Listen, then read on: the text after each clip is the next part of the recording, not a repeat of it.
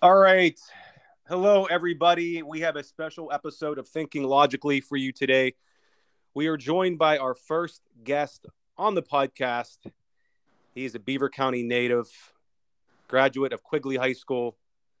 His name is Will Lucas, local basketball coach now, and former Naval intelligence officer. And Will was embedded with the Navy SEALs during 5 different tours in Iraq. From 2007 to 2016, Will has an interesting story, and we are going to get into a lot of things related to the Iraq War and his time over there. Will, welcome to the podcast. Good morning, Mark. Thanks for having me. And we are also joined by Dr. Corsi. So, Will, first question, just tell us a little bit about your background and how you got into becoming a naval intelligence officer. Sure. So, joined the Navy 1997, as you said, right after I graduated from Quigley, and got into the intelligence community right after boot camp. First duty station was in Puerto Rico, just kind of hanging out, being young, joining, actually just kind of seeing, trying to figure out my place in the Navy, figuring out what I was going to do, stuff like that. Was there for a short amount of time, ended up getting transferred over to Hawaii. And then September 11th happened. So I figured I got to up my game a little bit. Did some research, figured out what type of special programs there were, and a opportunity to join NSW came about. They didn't really have an organic capability that I had embedded in the teams. So basically tried out for that. Was successful. Moved to San Diego. And was there for 11 years. Interesting. So when you first got deployed to Iraq, it was 2007, the Iraq War. They basically started just a couple years prior to that. What was your mindset going into your first deployment? Thinking about, hey, I'm going into probably the most dangerous place in the world. Sure. The first time I went, was with Team 7, and we were out west all the way in the Anbar province, out in Ramadi. And if anyone that's been there or knows anything about it, it's a pretty tough place. But honestly, I didn't know what to expect. Like I said, I was borderline computer nerd, intelligence nerd. Heard all about it. Read about it. Obviously, got a lot of feedback from other people that have been there. But I didn't know what to expect. I just kind of went in with an open mind. But it was certainly, an eye-opening experience. You take a lot of things for granted coming from, this part of the world and going to that part of the world. It was humbling. It was challenging. It was just, I kind of was like a fish out of water to start out with, to begin with. Sure. And when you say Team 7, you're referring to SEAL Team 7, correct? Correct. And for our listeners, talk about how the SEAL teams are structured. Now, we had this conversation privately, you and I, but talk about how the SEAL teams are structured, East and West Coast, how many are in each SEAL team, and things like that. Sure. So basically, John F. Kennedy created the teams back in the 60s and figured out, I guess, the best way to do it was to kind of split them up and put them on both coasts. So it's real easy. How we learned were the even number teams are on the East Coast. They're out of Virginia, and then the odd number teams are out in San Diego on the West Coast. How many people are in them, kind of vary and all that kind of stuff. But that's basically how they're set up organically. Right. And so, as a naval intelligence officer, you went over to Iraq and you were embedded with a group of SEALs. Correct. That lived in parts of Iraq, Baghdad, as you said, Ramadi. What was like a typical day like when you were over there during your active deployment? Everyone's day is kind of different. There's obviously there's the team guys, there's supply guys, there's the CPs, a whole bunch of people get attached to a squadron. They go over. My day with what I did was basically reversed from what we would call a normal day. We do a lot of stuff when the sun goes down, so our day would basically be roughly from 6 at night to 6 in the morning.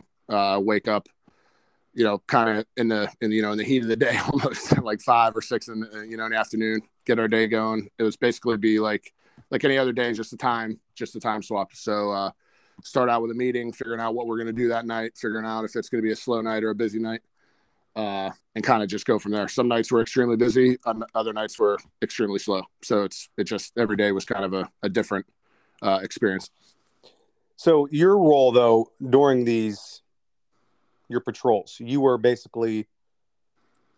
collecting the intelligence. You were basically disseminating it and breaking it down to let the SEALs know, hey, this is what's going on this mission. Yeah, a little bit of both. I mean, sometimes depending on what the mission called for, dictated what my roles and responsibilities were. Sometimes we were gathering, sometimes we were disseminating, sometimes we were just observing. It kind of every time, no matter where, different places we were, called for different things. So I could have been doing a variety of things on any given night. It's interesting. Talk about the build up to your deployment. Like, what kind of training went into? You did 5 tours. Talk about the training that and the build up that went into each deployment. Sure. So a deployment cycle would be roughly around, I'd say give around 18 to 24 months, with about a year, maybe a little bit more training prior to the actual deployment, then your actual deployment time, then a little bit of time on the back end. But as far as the training on the first half goes, it once again, it kind of depends on what your role was. Mine specifically was like being in the intelligence community. I spent a lot of time traveling around doing different training evolutions to try to perfect my craft. And whether or not that was a commercial vendor training, whether or not that was a training at another military facility or a government facility, it kind of depended. Medical training, weapons training, communications training. You have to, even though we weren't, I wasn't a team guy per se, we still had to learn how to do basic things with them: move, shoot, communicate.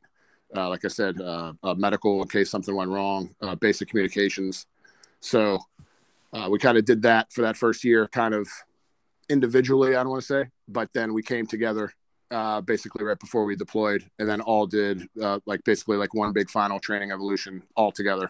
Everybody that was attached to the squadron did it, completed it to the training cadre's satisfactions, and then all went overseas and performed our mission. Wow. It sounds definitely like an intense training period where, I feel like they just have to mentally get you prepared more than anything to go into combat like that. Sure. Is that pretty much accurate? Yeah. I mean, obviously the more you do it, I think the more you get accustomed to the battle rhythm, is what we called. Like the first time you're a new guy, you really don't know anything. You don't know what you're doing. You don't know how you're doing it. And then you learn from other people. You learn off experience. There's no, better trainer than experience itself. We used to say that all the time. So you mess something up. Hopefully you learn from it. Don't do it again. Right. Can you talk about any situations that you found yourself in that were, extremely dangerous, where you thought, hey, this is, not going the way we want it to, or anything like that? Believe it or not much really went the way that we thought it was going to. It's just kind of one of those things that you kind of plan for the best, hope for the best, plan for the worst type thing. There were a lot of times that were certainly hairy. Not so many as you would think. I mean, being attached to, the world's best, group of guys to do a specific thing. A lot goes into basically everything we did.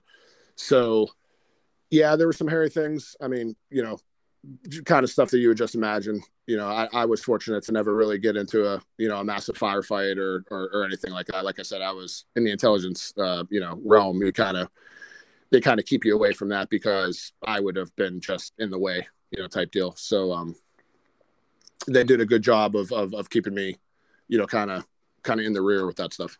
Right. And I don't know if you could talk about this, but you were basically embedded with the SEALs and you lived with a family in Iraq. There were a few times of that. I wouldn't say necessarily lived with them, but definitely they were like, we'll call it like a liaison, where if you were doing something, that you needed to be, say, off the base for, there were sponsors, for lack of a better term, that could shelter us, kind of keep us hidden. Yes, that did those occasions did happen. Well, let me jump in here and ask. Sure. So, how exactly do you identify? Because Iraq is not an easy enemy to identify. How would you identify who was the enemy, like a terrorist, versus who was friendly? So the real short generic answer to that is it's very challenging unless somebody has a weapon. If somebody had a weapon of any kind, that was usually the first indication to say, okay. Other than that, it was extremely challenging, depending on what parts of the country you were in, depending on, like I said, for example, like when I was way out west in Ramadi, that's, a different type of tribal region. That's a certain type of ethnicity that they have out there. They were pretty much, the vast majority of people did not enjoy our presence there.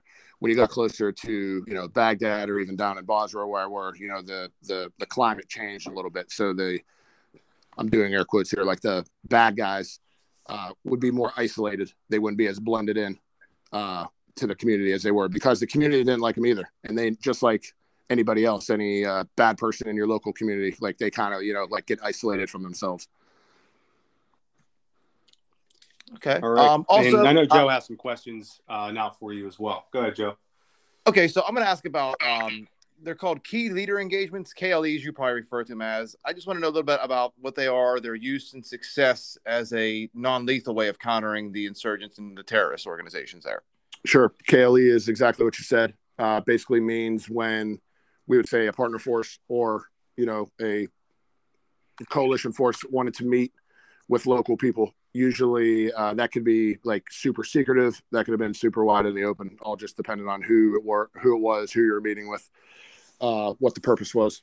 I could give you an example. I remember one of my first times in Ramadi, there was a women's KLE where we had the U.S. service women were trained to do certain things, and they would talk to the local women in Iraq in Ramadi, which was, anyone that knows anything about the culture over there, it's much different than over here with men and women. And so our women were basically talking to their women and, gathering intelligence, talking, just seeing a local thing, from a woman to woman perspective, because we thought, maybe they would open up to, to other women more so than, to talking to a man. So that's just a small example of one of those things, but they're very valuable. I would, a lot of times people don't want to use a form of communications or whatever. So just a face-to-face sit down would be the best way. It's just like with us, we would learn more about each other if we were sitting down face-to-face on the other side of a table than you would on the phone or FaceTime or whatever. Okay. All right. Also, I'm going to ask about the surge. Some people refer to it as John McCain's surge or David Petraeus' surge. If you could explain to our listeners what exactly the surge was, and in your opinion, if it did really work, because I've heard rumors that all it did was displace more Iraqis, and some argued that the decrease in violence that resulted may have just been from some areas being overrun by, I don't know if it's Shias or Sunnis. Yeah, I mean, the surge, it was, I don't remember what exact year, it occurred, but it was basically just a huge uptick in numbers. And it did depend on where you were. Out west, it's mostly Shiite, and during the cities and in the major, more metro areas, that's where mainly where the Shias were. So it does kind of depend on, I guess everyone could look at it differently depending on what side of the fence you're on. I think an argument could be made both ways. Was it effective? Wasn't it? It was, in my opinion. I think that was one of the most successful times of the campaign for me personally. That's when I think we got the best work in. We just had the best. We had more resources. We had more.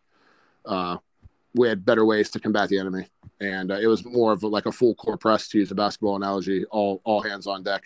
That doesn't mean that other times those things weren't being used, but it seemed like the whole focus of the whole campaign really was involved with that effort.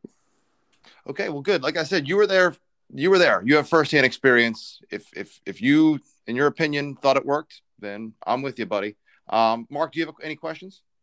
No. I think I asked pretty much everything I wanted our listeners to find out from Will.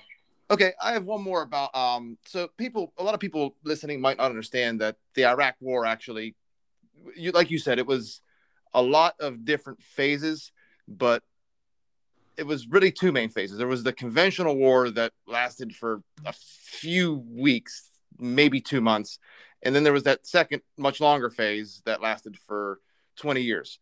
Can you explain to our viewers a little bit the difference in like the strategy? Because the first was a conventional war where we knew what the enemy was. How did that differ from when you were there? So I think, right after September 11th, it was more of a, like a government on government type of campaign. I mean, they had, obviously they still had remains of the Republican Guard. They still had all of Saddam's guys, they had all that kind of stuff. So it was a more conventional us versus them type thing. When they basically quit, retreated, defeated, however you want to look at it, it turned into more of the, the actual insurgency things with more types of terrorist groups, Al-Qaeda, obviously, and then moving on to ISIS later in that.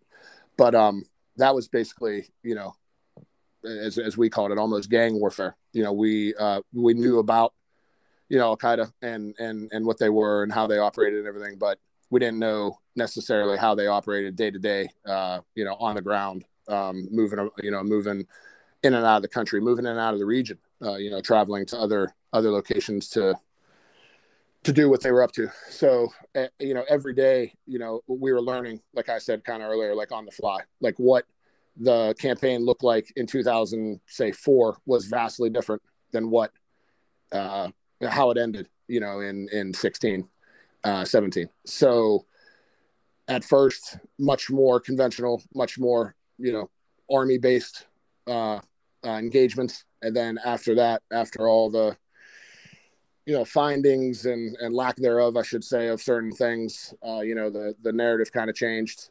We shifted focus, I think, a little bit more towards, like I said, the actual terrorist organizations, and went to work on them. Okay, and these terrorist organizations, obviously there's numerous ones, I'm sure. Each one has cells within cells. Do they coordinate together, or is it like every terrorist from themselves a little bit over there? Can you go into that a little bit? Sure. It varies. I mean, the vast majority of, they're all linked basically by their basic ideology, right? It's they all have one common goal, and that was to defeat, what they perceived as their enemy, which was coalition forces. So they all had the same, say, moral background, moral structure. Now, within that, they did do different things. They did have different tactics. They did use different procedures. They would do different things depending on where you were. Like, per se, even a group of the same, same organization, AQI was different than AQAP. That's Iraq, Arabian Peninsula, and Al-Qaeda Iraq. They did do different things. So if you were in Afghanistan fighting Al-Qaeda, that could be completely different than fighting, Al-Qaeda in southern Iraq.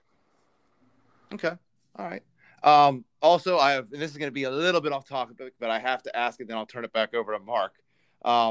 So a little history here. On October 16th, 2002, Iraq held what was the second presidential election under Saddam Hussein. Now, according to official statistics, voter turnout was 100%, with every single Iraqi that was registered to vote, nearly 12 million people, voting yes in a referendum to have Saddam serve another 7-year term. We used to always laugh at Iraqi elections and how just clearly crooked they probably were. In our country, are we getting that way where we don't have free and fair elections and we don't get answers after our election? You've seen in Pennsylvania, we don't have an answer. Arizona, do you see any similarities? Sure. Right off the bat, I think we could both agree that the media reporting that they were 100% that everybody over there voted obviously is incorrect. And obviously I think there's a lot of inaccuracies reported on our own election ourselves. So I don't know how necessarily they would be related, but I could certainly see the similarity of both of them not being covered, maybe fairly or equally as far as the media goes.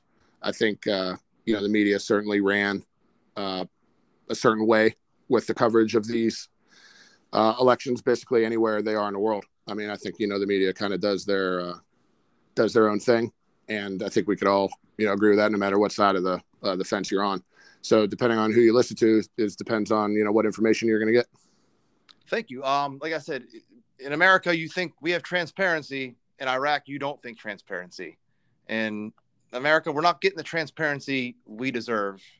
So, but Mark, go ahead. I'll let you take it away. Yeah, as we wrap up, you did more tours of duty than just Iraq. Talk about maybe some of the differences between your tours of duty in Iraq as opposed to some of the other places that you were in other parts of the world. Sure. I mean, there's no real place like the Mideast for anyone that's been there for a variety of reasons, let alone being boots on the ground, in Iraq. So I was fortunate to be able to travel to other parts of, say, Southeast Asia. Obviously, landscape's different. Obviously, it's not a war zone. Obviously, morale and quality of life is a lot higher. But in the intelligence community and in the military as a whole, people have very different experiences no matter where you go, like what your job is, where you're stationed. So you and I could both be in the Navy for, say, 4 years, and I could love it because I did this, and you could hate it because you did that.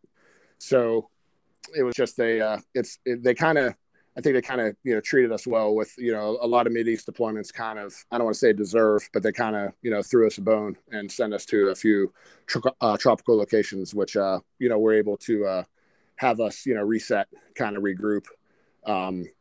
I don't want to say, be complacent or take it easy or whatever, but obviously that type of deployment is way less stressful as a combat one in the Mideast. Right. And what are some of those places that you went to in Southeast Asia? So there's we use for lack of a better term, a forward operating base. It's in Guam. There's a big naval base there, and we kind of use that as a, say, outpost to travel to different countries all around. We did basically a lot of like training exercises with the Thais, with Indonesians, Koreans, all that kind of stuff. So it's easier to take all your stuff and basically deploy out of Guam than it is out of San Diego. So you kind of go to Guam, hang out there, get attached to a different country, to get attached to a different military unit out there, and then kind of train with them, teach them, they teach us. Maybe there's some intelligence gathering at one of those training evolutions, maybe not, but that was kind of the purpose for that. Right. So now you're currently retired from the military. You're an assistant basketball coach at Lincoln Park, and you spent some time in the NBA. Was it difficult to integrate back into, we'll say, American society after your final tour of duty in 2016? No, not really. I mean, yes and no. I wouldn't be truthful if I said, no, 100%. It is challenging, to get off the battlefield with a very alpha group. We always used to say lions amongst lions.